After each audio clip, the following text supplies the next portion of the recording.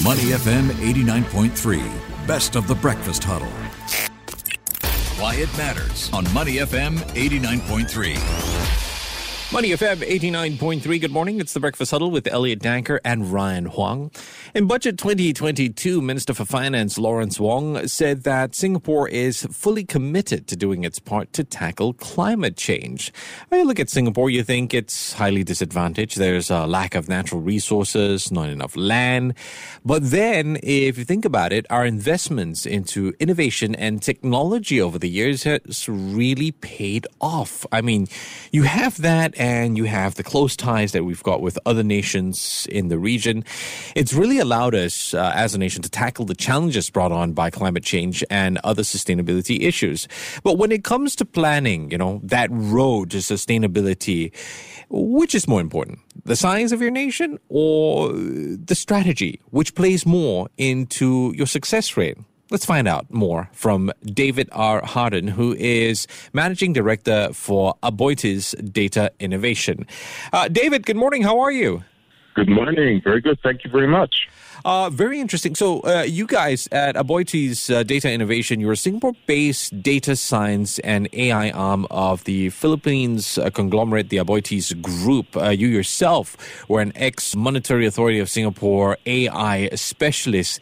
Wow. Tell us more about the mission with ADI. To start telling you about the mission, just a brief word about Aboitiz, because I still kind of paint the picture. Sure. It's a conglomerate, as you mentioned, that covers generation, distribution, finance, mass market, construction, infra capital, you name it, food is under the cover.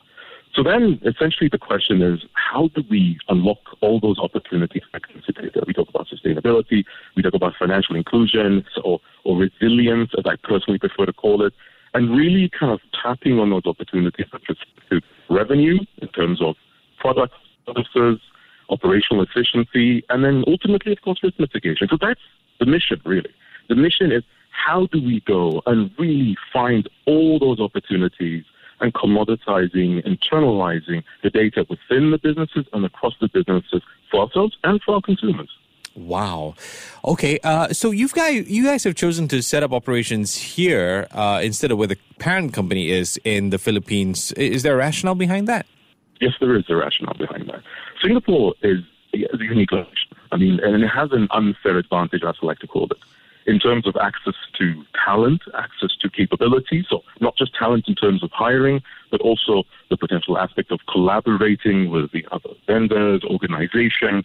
I mean, think about it. Almost every single company will have an innovation representation or hub in Singapore. If we're truly serious about, making and developing capabilities using data and AI, to me personally, one of the key objectives is collaborations, and Singapore is absolutely best positioned for that. So that's what we wanted. We wanted very unapologetically an unfair advantage and tapping on that capabilities in Singapore to bring it for the deployment in the Philippines. Okay. So the question I asked at the start, and this is the big one really, I'm asking a little bit too early. When it comes to sustainable solutions, right, you look at Singapore, and you talked about how you guys have set up shop here. Which do you really look at? The size of the nation or how good they are with coming up with a strategy? Yeah, no, that's a very good point. And if you, and I believe you mentioned this earlier in terms of the quote from the Financial Minister, Lawrence Wong, about highly disadvantaged, I really believe you need to look at it within the context. If you look at Singapore with respect to truly size, scale, natural resources, fair enough, I'll take that point. But then again, it's not just about the size. It's really about what you use and what you have available for you. And that's where the case where I think Singapore is extremely advantaged, or as I used earlier, there's an unfair advantage in terms of the ability of leveraging of what's available, the ability of creating ecosystem, developing technological solutions and finding alternative means rather than, let's say, just building a large-scale solar panel plant. It's really about that underlying efficiency. So if you think about those elements, and you asked earlier about the benefits of AI, so operational efficiency, using AI, and again, forget to a certain degree about AI, but using what we have available in coal plants. Now, these are potentially, still, dirty energy to a certain degree. But by using the data, by using that information, able to reduce a product, that limestone, within the plant to actually reduce the amount of emissions and concurrently improving on the usage of that limestone. So that's an example of a win-win organization. I get my operational efficiency, I get a reduction in terms of my operating costs, and I'm meeting ESG goals. That's amazing. So on that note, right, I think I'm guilty of something here. A friend of mine recently made a comment saying that, the weather is so bad here in Singapore and we are responsible for it. We got to do something when it comes to climate change. We are causing our own weather to be affected. I replied that I think we're a little bit too small to cause that kind of impact. I am obviously wrong here. How can we make a difference? The way we can make a difference is, again, from my personal point of view, persistent. I mean, think about it. Think about global change. No one individually can make collectively fundamentally shift. It's about working collaboratively. Yes. So imagine a situation whereby, of course, in terms of better consumer habits, better approaches, like I mentioned, internally organizations adopting solutions, but now it's also a matter of export of that knowledge, export of that technology, export of those solutions, where we can go to other countries and demonstrate to them, be it from the third world all the way to the first world, in using these capabilities to achieving their own industrial objectives, but concurrently being more efficient. Another example, cement, by the way, which, by the way, is the second most consumed product after water, is again a very high energy consumption. Using technological solutions, using AI, we're able to reduce the energy consumption by 50%. So maybe for Singapore, that will be a little blip, given the amount of cement production that's happening. Sure. But exporting our technology to Indonesia, to South Africa, to Africa, to South America, that will have a substantial impact globally and to Singapore. I like the way you paint that picture. And the reason I brought up that personal conversation I had with a friend was, do you think that that is the kind of noise or white noise that is distracting companies? Companies maybe not seeing the importance of strategy, and the only reason they talk about their sustainable efforts is really because it's trendy and because it's just answering some form of corporate governance. What are your thoughts on this? Yeah, well, I'm not putting myself a little bit of hot water about, the term greenwashing. Yeah. But let's call a spade a spade. There is a bit of understanding of social responsibility. I mean, we all believe it's an important thing, but at times there's a bit of a case of what is it that we can really do? So I do agree with you. There is a need to kind of say, okay, it's important, but let's now sit down, strategize, and understand how do we make an impact. I'll give you another simple example. Nothing to do with data, nothing to do with AI. Sure. I remember I was talking to someone who was telling me, David, we shifted from plastic straws, I think, to paper straws. But yet at some point, a lot of them were plastic wrapped. Or the production of that paper straw was almost a similar amount of energy consumption or pollutants, if you kind of summarize it at the end of the day, as a plastic straw. So then it's a case of, well, do we need to use straws from the get-go, like what I think McDonald's has recently done and so forth. So that goes back to thinking about it from a strategic point of view. And to your point, we can. We've demonstrated, I believe others have, and I believe many can, that it's not just the cost element. It's not just saying here I'm paying for, say, carbon exchange, or I'm planting trees. Obviously, do plant trees. But it's a matter of how we're able to quantify it for our benefits. And again, just because I'm a geek and AI is my world, I truly believe it has a significant ability in helping in that. And back to the point of Singapore, I think it's highly advantageous point in doing so. David, let's bring it back to AI. There is an issue here, and I'm trying to dance around this. It's got the potential to accelerate environmental degradation. I mean, there have been arguments that those GPUs running machine learning has been cited as a cause of CO2 emissions. What do we look at here? I mean, it's powerful, AI. It's going to help.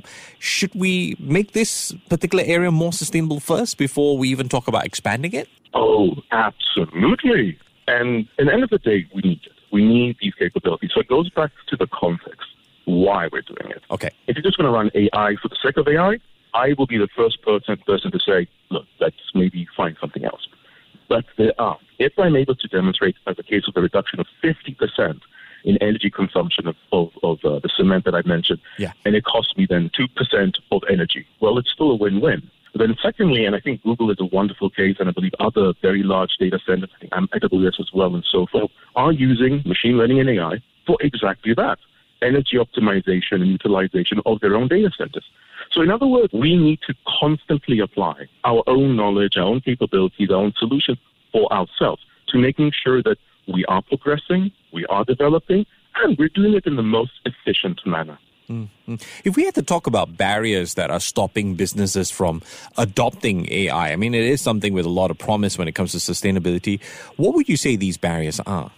Well, I'm going to say something that may be unconventional. Sure. I think one of the barriers is AI in itself. And what I mean by that is you find a lot of times people, and maybe going back to the question you had about, sustainability and strategy and so forth, we over-strategize AI. My recommendation for many organizations, including ourselves, is if you want to do AI right, stop talking about AI. Stop over-focusing on the Lego blocks.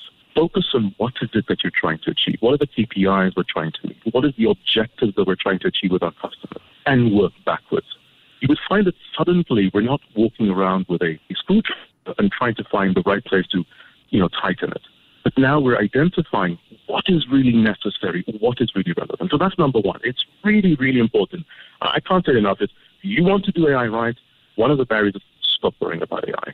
Focus on what you're trying to do. And then the second one is perfection. You suddenly go from a world whereby we have, what we do now, and then saying, okay, AI, I want a solution that gives me 99% accuracy. Really? Let's take an incremental step. Think big. Think ambitious. Let's get that first 1% improvement, 5% improvement, 10% improvement. The world of AI, machine learning, why is it called machine learning? It is learning continuously. And what you'll find is as you're doing it, you have subsequent iterations that will only further improve. That's really good advice, especially the businesses who are looking to AI to drive their sustainability goals. And really, it comes back down to the strategy conversation that we've been talking about. David, an interesting fun fact has been just brought up to me by my producer. So I understand you are concurrently an external advisor to Singapore's Corrupt Investigation Practices, that's CPIB, in the capacity of senior advisor for AI, as well as to CPF in the capacity of senior advisor regarding data science. I'm curious about the corrupt part. I mean, how do businesses, I used to be a government investigator myself, I'm a geek that way. How do businesses take advantage of this when it comes to AI? Well, allow me to go to a song line from Sesame Street. One of these things is not like the other. AI, in the end of the day, if I try my best to oversimplify it, is a methodology or capability to find patterns that are similar or irregularity. Okay. When you think about financial crimes, when you think about corruption, when you think about the things that go bump in the night, in the end of the day, it's either you're trying to find those patterns that we already know, or more importantly, we're trying to find that one of these things is not like the other. Guess what is exceedingly powerful in doing that? AI. Wow. Okay, I see where you're coming from there. It's been a brilliant conversation. David R. Harden, who is Managing Director for Aboited's Data Innovation, on the line with me. David, I appreciate your time this morning. You take care and stay safe, yeah? Thank you very much. To listen to more great interviews, download our podcasts at moneyfm893.sg or download our audio app. That's AWEDIO. Available on Google Play or the App Store.